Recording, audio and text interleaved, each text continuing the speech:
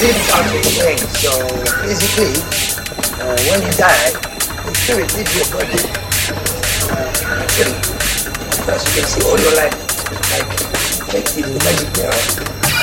You translate it like a ghost. And you can see anything that's happening around you. You can hear everything, but you can't communicate with the world of the living. And then these lights, all these different lights of all different colors.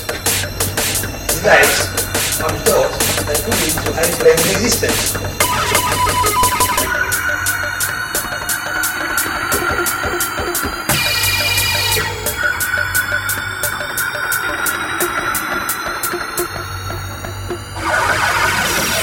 Most people they